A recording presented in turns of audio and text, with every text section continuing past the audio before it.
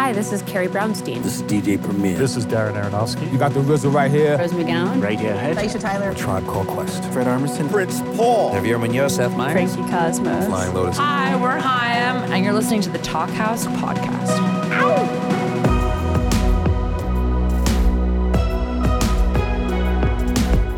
Hello and welcome to the Talk House podcast. I'm Josh Modell. We've hosted some incredible conversations in 2021, and for our final brand new episode of the year, we've got people responsible for some of the best records of this year, Julien Baker and Aaron Dessner. Baker released her third album, Little Oblivions, back in February, and it's a doozy. Expanding her sonic palette massively, Baker delivered her powerful, vulnerable songs with much bigger sounds.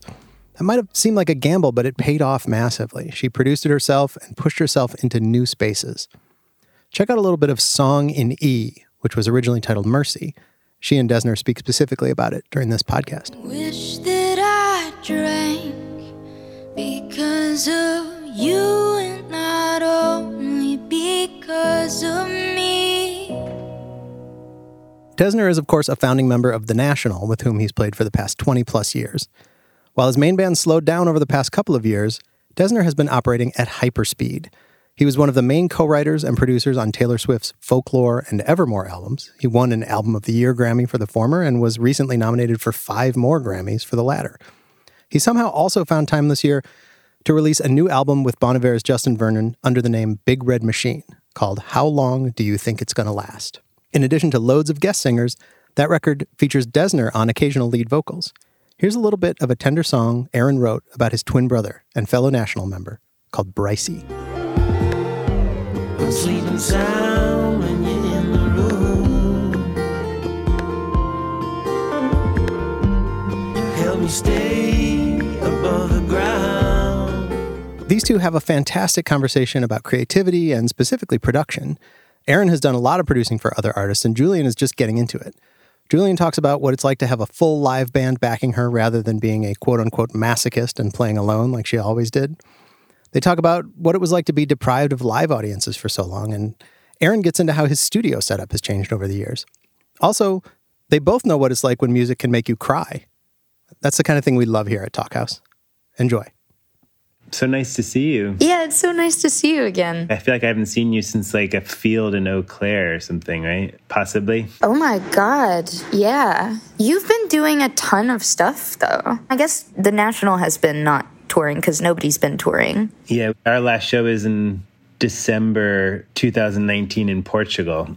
And like, I remember thinking if this was our last show, this is a good one or something. I don't know why I thought that, but we have not played music since then, which is the first time in 20 years, you know. How does that feel? I think we're missing it, but, you know, there's so much wreckage from all the years, good, like not just wreckage, like so much joy and so many things we've done. But towards the end of that, we were running on fumes because we just hadn't had a break, you know, and everybody's, you know, had kids and life happens. And so in a way, it's been good to kind of like step away from it and get off the road. But I'm jealous. I looked at your tour schedule and I was like, she's doing it. It's so, and also just this record is like, I just really want to see you play it. Who's on stage? I just am so curious because it sounds so like gigantic in a great way, like in a way that I find so beautiful and cathartic. Oh, I just want you to come here and teach me how to make it sound like that. Are you kidding me? I would like for you to teach me how to make a record sound like one of your records, but maybe we'll get to exchange that one day. But so you said who's on stage? So it's wild. I don't know, to come back to touring after the pandemic in the way that we have has been incredible, because for so many years I toured completely like alone, or I performed alone, and then there would be like a TM or like a merch person, and then I performed with Camille Faulkner on violin for a long time, and then Aisha Burns on violin as well, but it was always like very sparse. And now there's 5 people in the band. It's me, another guitar. Calvin, who made the record with me, is playing bass and doing like all of his crazy Ableton triggering stuff. And then Matt Gilliam, who is my friend from Memphis. We were in a band together for years when we were in high school. We've been friends for like over a decade, and it's so beautiful to get to play music. Is he playing the drums, or he's playing? He's playing the drums. And then Noah Forbes, one of my friends from Nashville, is playing keys. And everybody's just like really passionate. It's just like being on tour with a bunch of gear nerds. I guess that's oversimplifying it to say like gear nerds, but people who just genuinely love music and making sounds and making a show sound good. Yeah. And I can't even describe how much better it is to perform with other people on stage. Once we started playing shows, I was like, why did I do this alone for like 4 years? Like, that was kind of a masochist move to just be the only person responsible for making sounds on stage, and then if something goes wrong, you're alone.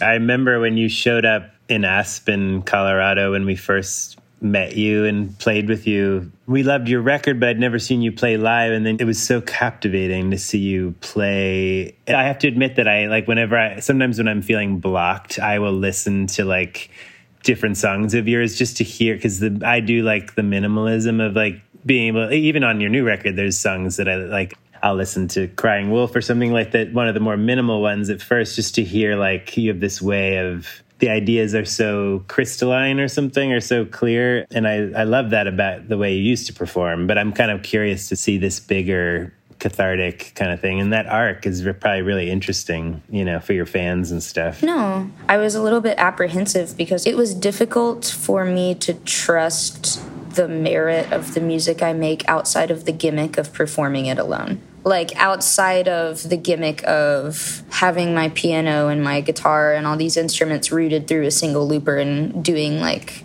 a choreographed dance to try to make everything happen on time. And, like, it was scary. Like, it's what I wanted to do. Yeah. To change, to have other people on stage and to make music that had less, I guess, self-imposed limitations. But it was also really scary because we've arranged several of the songs, I hope tastefully, but from the previous records to be like, to have a little bit more embellishment with like auxiliary percussion and Noah doing some like synth sounds on them.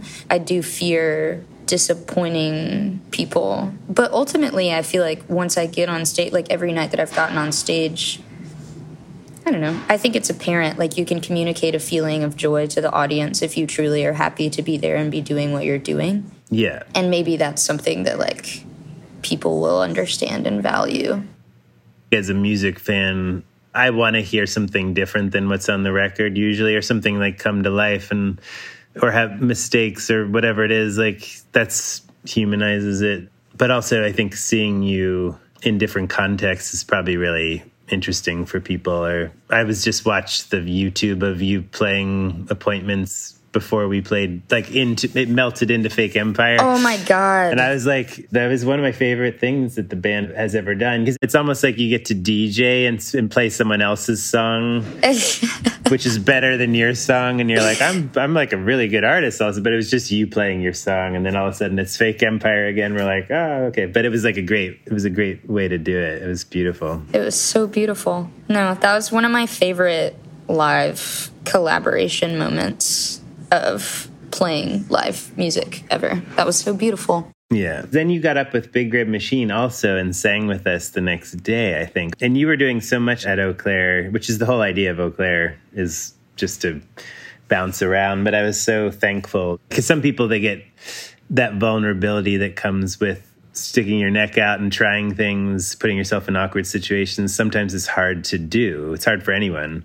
But it was so nice of you. You were just like, sure, you know, like any idea. You're like, yeah, I'll do it. I'll play my song before, like on a platform in the middle of thousands of people before you guys play. Or, you know, God. You were so game. That was one of my favorite things that I think I missed about touring, is getting to spend time intimately with an artist and their music. Like, it's different to watch someone perform every single night and see, like, start to pick up how they emphasize different parts of their songs, where they put the songs in the set, like what the songs mean to them as a performer. It's really neat and valuable.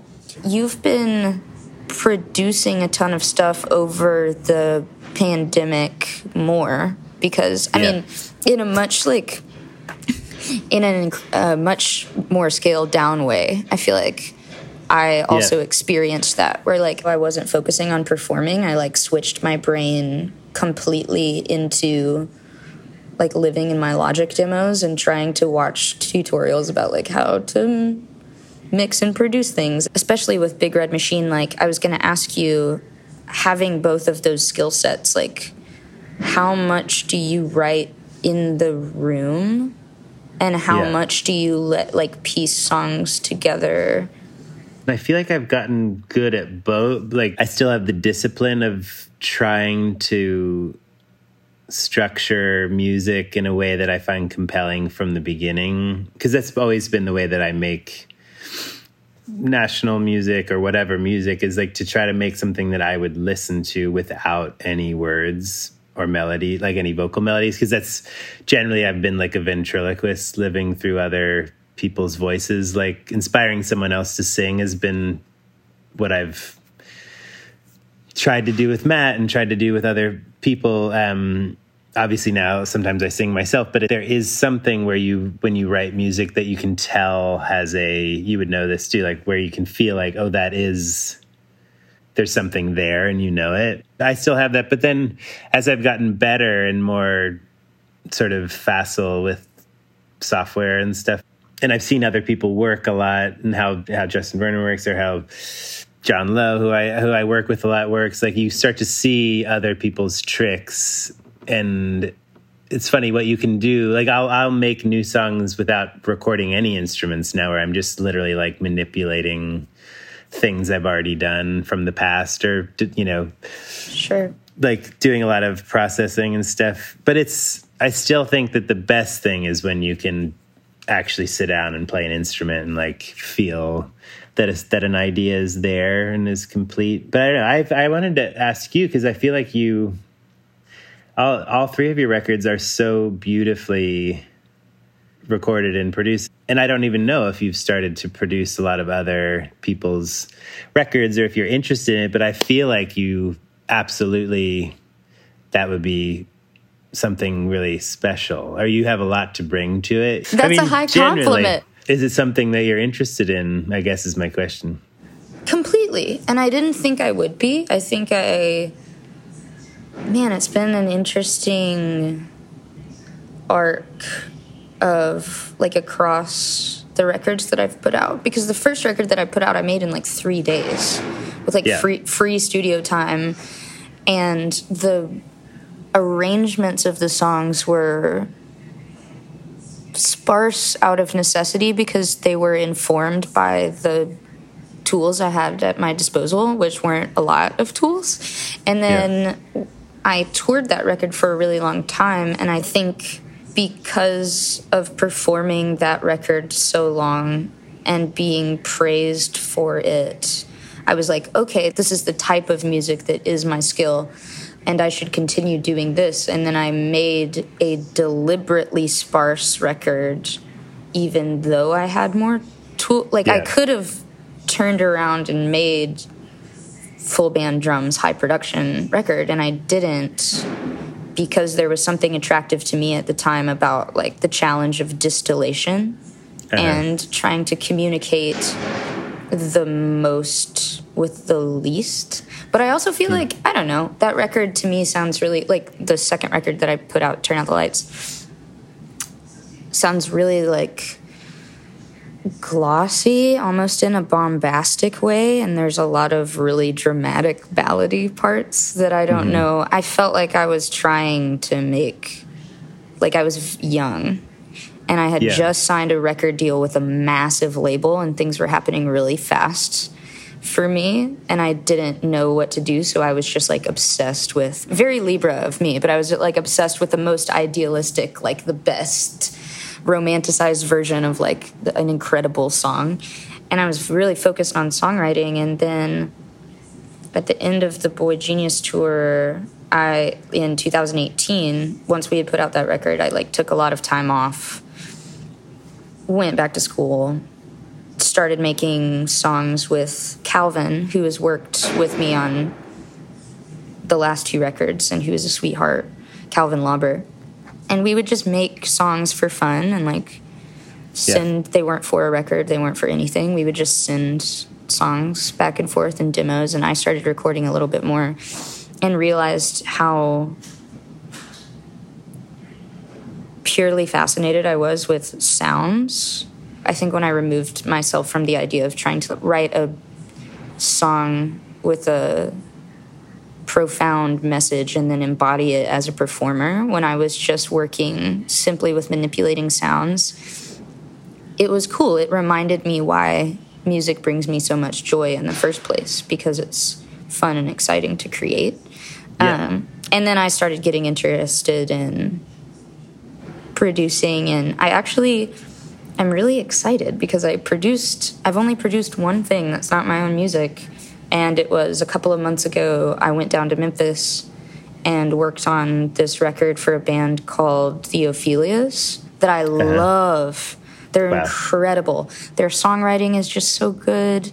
Everyone in the band is just such an interesting player. They make interesting arrangement choices. It was like the most fulfilling thing that I had done in a really long time. And I didn't know how I would be at it. Like, I don't know how you started producing, but I was really apprehensive because making decisions about my own music is easy because I feel entitled to. But when you're invited into someone else's world that is so vulnerable, like specifically with the Ophelias, like these songs are about deep pain and loss and difficulty, and when you're invited into that world, it seems really challenging to try to gently, I don't know, it seems like entitled to alter it, but you're trying to negotiate the balance. To be honest, that's what I would be interested about in terms of you as a producer, because you're an artist that makes your own formidable songs. So there's so much there in terms of what you're making, but then you have the sensitivity because of how you understand that process of like how vulnerable and difficult it is to actually finish anything or to be honest in a song and say things that you want to say. Then when you go work with, like you said, the Ophelias, you're able to kind of come in without like a capital, some producers, I feel like there's different kinds. Some come more from a technical background, some from a more musical background. Some people don't have a distinct identity as songwriters outside of it. So in a way, it allows them more freedom. I think you and I might be similar in the sense that because people know our music in other ways. Like if you produce something, like your fingerprint might be more recognizable maybe than someone else who doesn't. I learn so much every time I do it. And I can only really produce records when I feel like I could really help, or if it's coming from a place of friendship. I don't feel like I do it just as a job or something. Sharon Van Etten was the first record that I produced outside of the National, and that was literally just like Justin and Bryce and I had covered her song Love More in Cincinnati in 2008 or 9 at this festival Bryce has called Music Now, and Sharon saw it and she like reached out and said hi, and then she just literally came over in Brooklyn to my garage and we just started tinkering around. We never really had a discussion like, hey, do you want to produce my record? It was more just like we worked together for a year and then made Tramp over, just so in between. I guess what my favorite thing about producing records is then you become the friendships you make and the way you become part of community. It's like, it's the same thing with touring or whatever. I just realized that I think we saw each other at the Frightened Rabbit benefit or tribute after Eau Claire, which reminds me of like other records I've produced and like community. And that's right, because you did Painting of a Panic Attack. Yeah. So anyways, I've been lucky to produce lots of records now, but it's funny because it still feels like each time you do it, it's like every time, how that feeling of like, no matter how many songs you've made, it still feels like you haven't made any at all. Oh my God. Yeah. So I feel like even I'm sitting in like a kind of fancy studio, but like, I don't really, it's like, it can be intimidating some mornings. You're like, I don't know. I don't know what to do. But I've always tried to tread this balance carefully of like, when you have the resources to, I don't know, build a crazy fancy studio in your house or like buy a sick piece of gear, like a cool microphone. I had this experience I was like, excuse me, I shouldn't swear on this podcast. I was like screwing around on Logic for literally 2 years, trying to like make little demos and stuff, but I wouldn't buy or install any plugins because I was like, I'm not a real engineer. I dropped out of audio school. I only know how to do live sound barely. And so I was like, I'm not going to buy these. And then I just like asked Calvin, who I was like, just shoot me some links for some things I could get. And I got like a handful of really interesting tools that were just like the basics. And it made me more excited about recording because I had capabilities I didn't know existed. Yeah. And I was like, why did I deprive myself? Like, I didn't give myself tools because I didn't think that I had the skill for them, but there's no way for me to acquire the skill without the tools. That might not be a question. That's just like a sentiment. We made the early national records in really difficult, sort of terrible technical situations. Like Alligator we made on a flooded old PV board in a basement in Red Hook, Brooklyn. But then most of it we actually recorded in my sister's attic on like one little interface. And the same with Boxer. We recorded in a better studio, Boxer, but then we undid it all because we didn't like how it sounded and recorded it in my attic, I love which was also in Brooklyn. And because we were kind of, it was that sort of like thing. You don't want it to sound too good or something, or if it sounds too shiny or too, then sure. It's like sometimes when a record is too pristine, it feels plastic or like trying too hard. But then after Boxer, I built the studio. We built, our little garage studio that I had in Ditmas Park, Brooklyn, that had the same pattern on the walls that I have upstate. But it was like this. Really, it was 400 square feet, and we packed in there and made so many. We made High Violet, and we made a lot of Trouble Find Me, and we made like Sharon's Tramp record, and like all the records that I made over between 2008 and 2016 or something. And honestly, it was the best decision. It didn't cost very much money. It was very DIY, but it was like I finally had a space with enough stuff in it to really experiment and be creative. It was like an instrument, like getting yourself a new guitar that inspires you or whatever. And then when I moved upstate, I did it again, just on a bigger level, where I blew up the garage into like kind of a church or a barn or something. And again, like then the first thing that we did was we made Sleep Well Beast in it. And then, both Big Red Machine records and all the whatever Taylor records. There's something to be said for being in a space that inspires you. So if you're lucky enough to have the ability to do it, it's almost like self-care or something. Like I talked to Justin Vernon a lot about this because he's also built himself a place to work, and he collects a lot of gear, and so we trade ideas about that. And for me, it's literally like if I get a guitar or some instrument that is new, I feel like that instrument has songs in it or has things in it that I can like pull out of it. So sometimes when I'm stuck, it is literally like I just try to find a sound. We call them starters, like find something that like sparks for you. Sure. So, but I was doing it. I was like listening, like preparing for this interview. I've been listening to you, and last night I just blasted the whole record like really loud in the studio, and I was playing along on piano. And like this morning, I feel inspired. Like hopefully I won't like steal your songs, but it was funny because I was like, just the simple thing of like connecting to someone else's music in a beautiful space is sometimes all you need to kind of like break through. Honestly, I've done it with the National a ton. Like I was listening to Easy to Find so much while we were making this record, and it made me think about things like, not like I would like lifting an entire lyric or like a riff, but I would be like, oh God, that snare sound is incredible.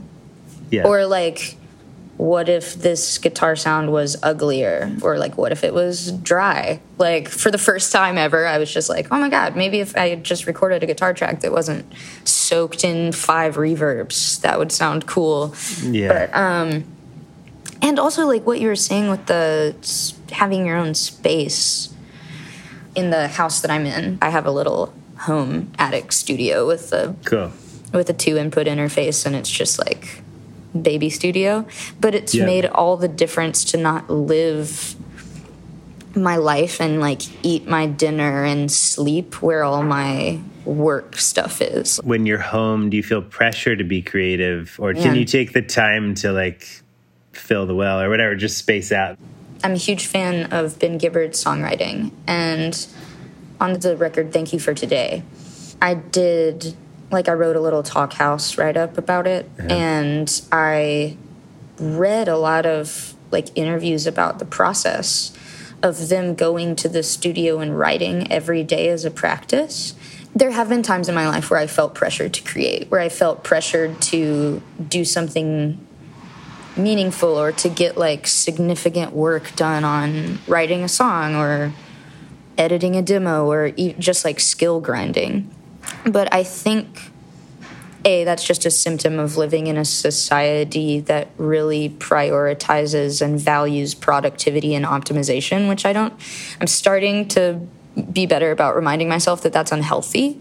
Yeah. Of course, that's spoken from a position of massive privilege. So, like other people can't afford to do all that stuff. But I do try to, like, because I am afforded this great privilege of music being my job, I've had this feeling, it's kind of similar to what I was talking about when I made Turn Out the Lights, and I was like, oh my God, this is my job now. Like, I'm not, like, taking my summer break from college and getting off work to try to scrape together, like, a few $100s at a show. Like, this is my livelihood, and I'm so grateful for it, and I have so much respect for music and songs and the world of music and the people that listen to my music.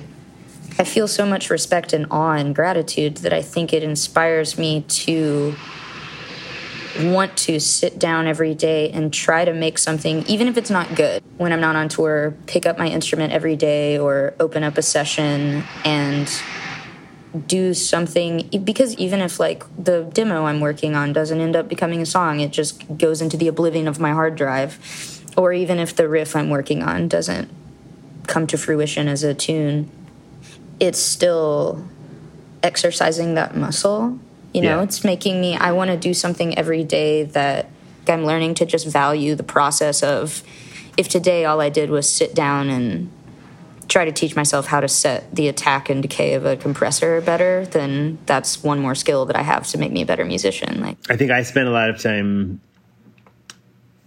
exercising the muscle of like playing instruments and trying to find those kernels of things that I could turn into songs, but maybe not enough time just finding new ways of doing things. Like, I like the OP one is a good example, because that's something that I have sort of mastered, but it took so long, and now it's very easy for me, but I almost don't use it because I've used it too much, so it's almost like finding other, now I've started to like spend more time just learning new software. Just like I never used Ableton until fairly recently, and then I've used it a lot for Big Red Machine, and it's kind of like a funny thing is you just think differently in it. It's like loop bass instead of linear, and I think not the way my brain really works. And I've learned that a little bit from working with, like, trying to write songs with new people. Sometimes they're like, oh, can you just repeat that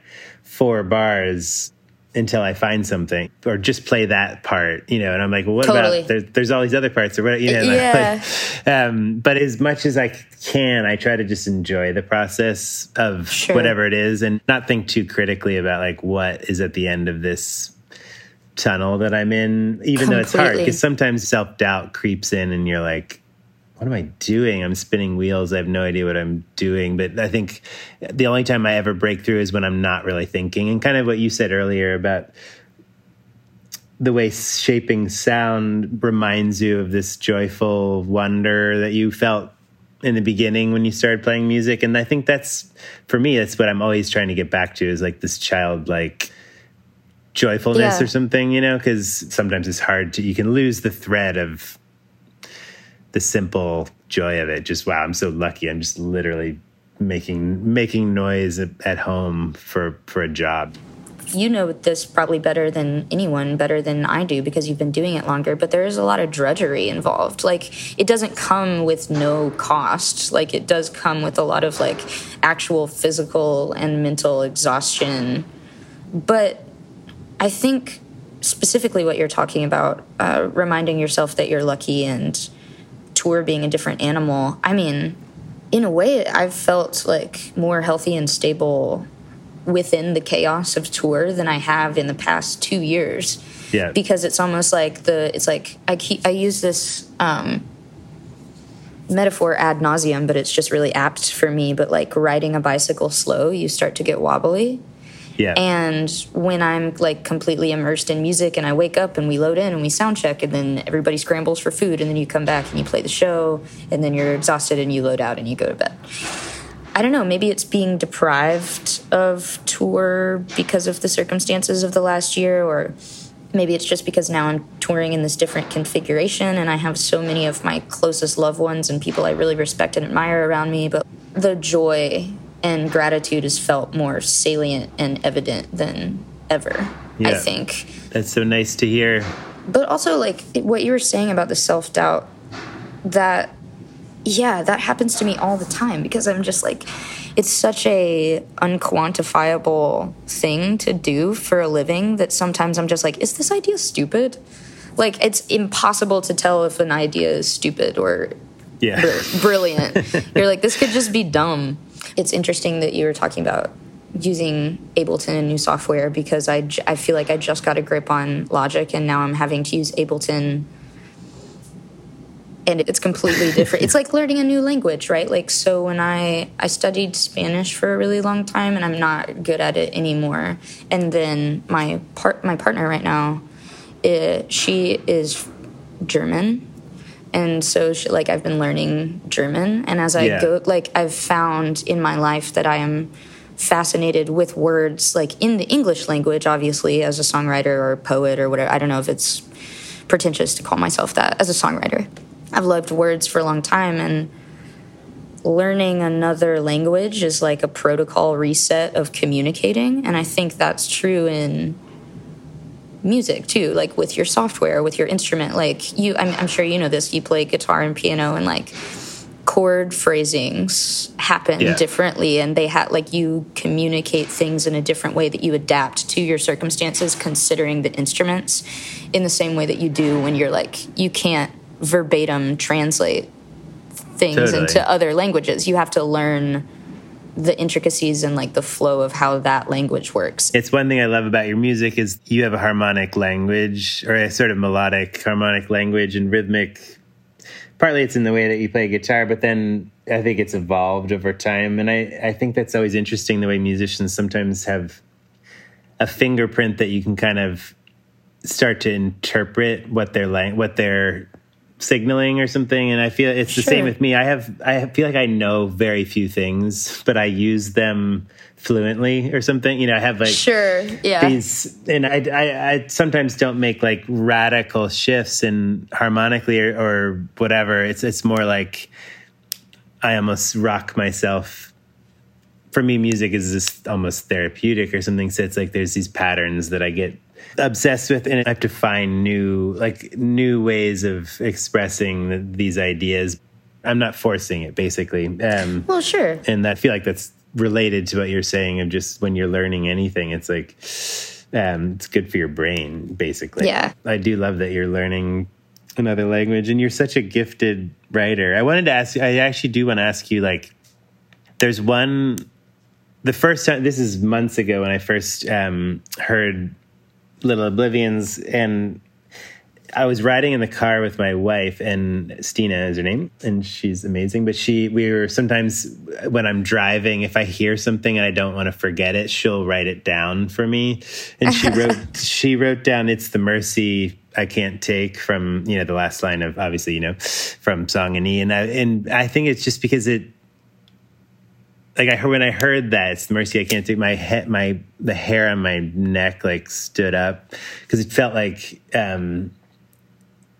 it was one of those lines where I hadn't fully processed its meaning within the context of the song, but I felt like there's this feeling in it that felt very close to things I was going through or have been through in the past. I assume you play that song right now. Yes. When you sing it, does it still mean the same thing to you as when you wrote it, or is it now taking on like a communal feeling? That thing where people listen to your songs and it means something else to them somehow? Sure. And then you kind of allow yourself to see the song in a new context through somebody else's experience.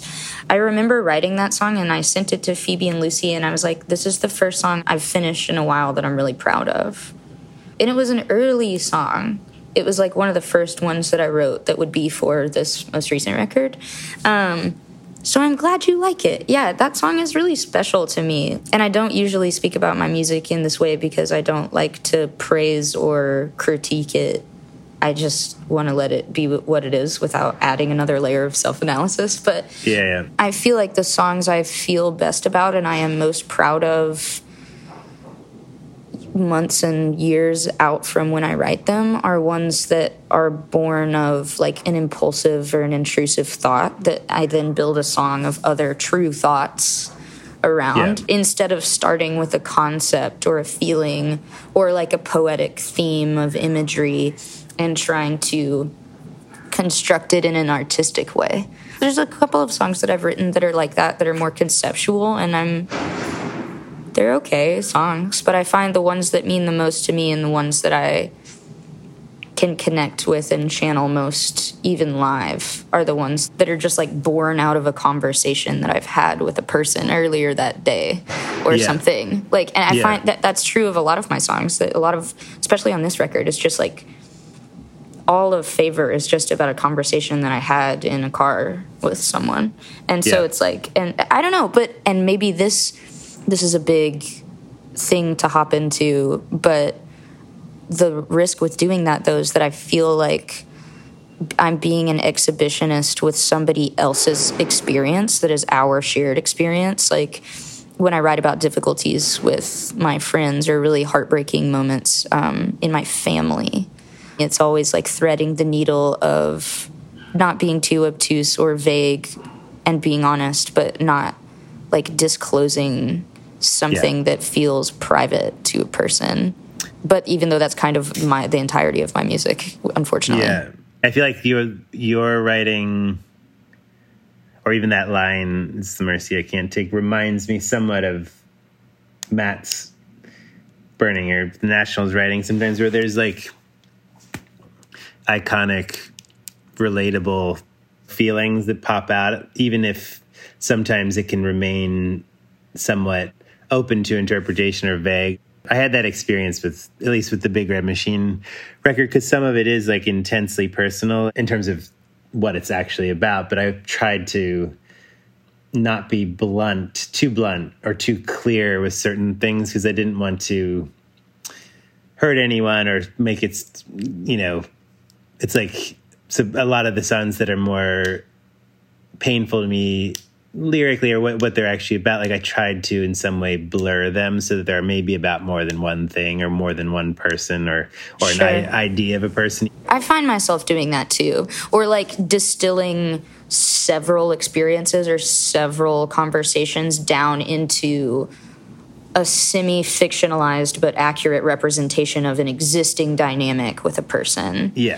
For the song's sake. Like sometimes I do feel bizarre harvesting. That's a weird word to use because I wouldn't say that I'm deliberately like harvesting experiences from my life to make music. It's more just like, that is the way you said it was therapeutic earlier, which I feel like I talk about a lot and can be trite to say, but it's true. Like saying that music is confessional or cathartic or therapeutic is like not a cliche, because it is true. That's why people make music hopefully, in the first place. Sometimes I make music because it's fun, you know, like beat down hardcore bands that just want to make a heavy record, or like pop artists that just want to make a fun record. But I mean, even in stuff like that, oh my gosh, I could talk to you about this for hours, because then I was going to ask you about like production choices. Like once you're beyond the pain of writing a song and constructing a song, then it's like the execution of performing it. You do things that make you happy. Like when y'all do the end of Fake Empire and it's crazy and heavy and there's like strobe lights and everybody's doing trim guitar picking. Like that's fun. Like you do it because it's fun. It's awesome. And the crowd is having fun. And like, I did realize that at some point that the whole history of the National is basically somehow we because the songs are mostly quite dark or intense, sort of ruminations on anxiety and like kind of all kinds of insecurities and difficulty of loving someone or being loved, but then live somehow it becomes this sort of communal catharsis that is quite joyful, and we're basically just get to like make shapes with our guitars and sort of have a big celebration in a weird way. And you but actually if you listen to some of what Matt's singing about in that context, and sometimes when it's like if there's like 80,000 people on a hill in Denmark or something and at a festival, and I find that really kind of so surreal that when you make these little fragile ugly duckling songs and then suddenly you're getting to be out in the bright lights playing them, but it's nice that you're feeling that again right now after not getting to do it for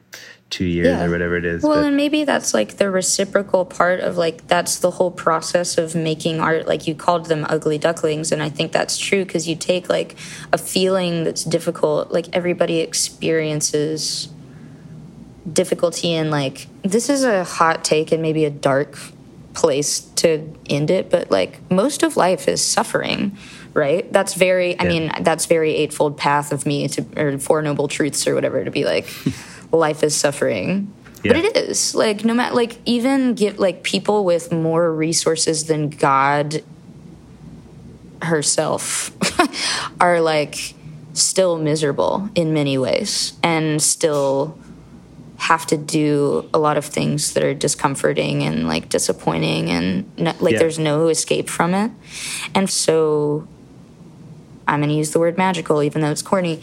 But the thing that is so like magical about making art is that once you like, it is the process of alchemy with bad feelings, turning them into something that can be celebrated. I feel like I used to go to a really dark place on stage because I was all alone singing about addiction and sadness and whatever, depression. And like now what you're describing, like being witnessed by people and like bearing witness to each other is something that I can actually be joyful about and celebrate. And it doesn't seem so backwards to me now to be like beaming, smiling in front of however many, like 800,000 people singing dark lyrics to you. Yeah.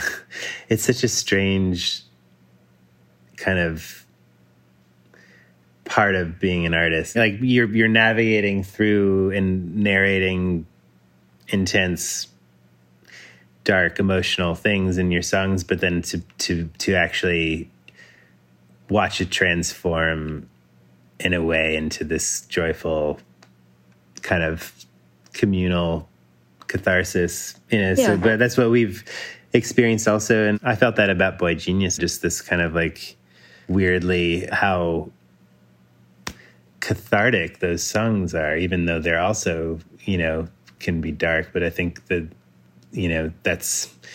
I think Justin and I felt that about Big Red Machine in a way. I think we started it just to basically be able to have an excuse to improvise in these collaborative festivals that we were doing. But then suddenly songs started to emerge, and the songs you find sometimes we'll start crying when we're making stuff, or there'll be a moment of tears and you're like, weird, this is this like weird emotional life raft we're on or something together, you know, Yeah. which is kind of like songwriting. But I don't know, when you're crying and you're making a song, like, that's evident to people who, like, kids that are just, like, sitting in their car, or not kids, or, like, adults, or people at any walk of life. Like, after every show, we get on the bus, and then, like, me and Matt just play each other's songs, and our whole conversation consists of, like, man, this song is great.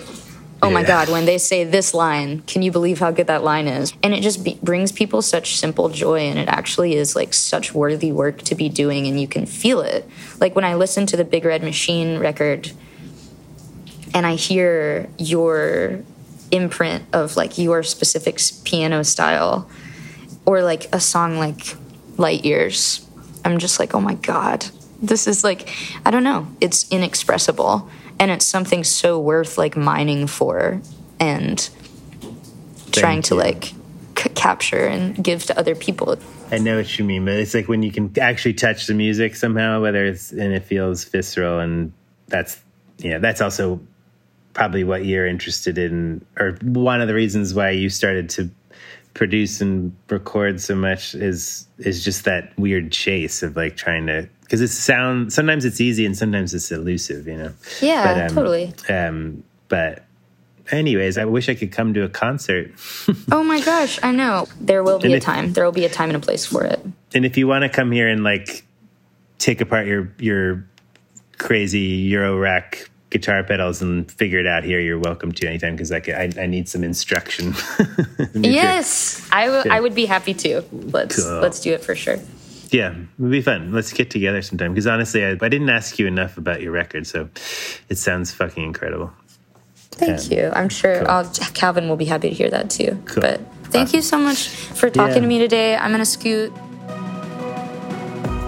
Thanks for listening to the Talkhouse podcast, and thanks to Julien Baker and Aaron Dessner for having such a wonderful chat. If you liked what you heard, please follow Talkhouse on your favorite podcasting service and social media channels. We're everywhere. This episode was produced by Melissa Kaplan, and the Talkhouse theme is composed and performed by The Range. See you next time.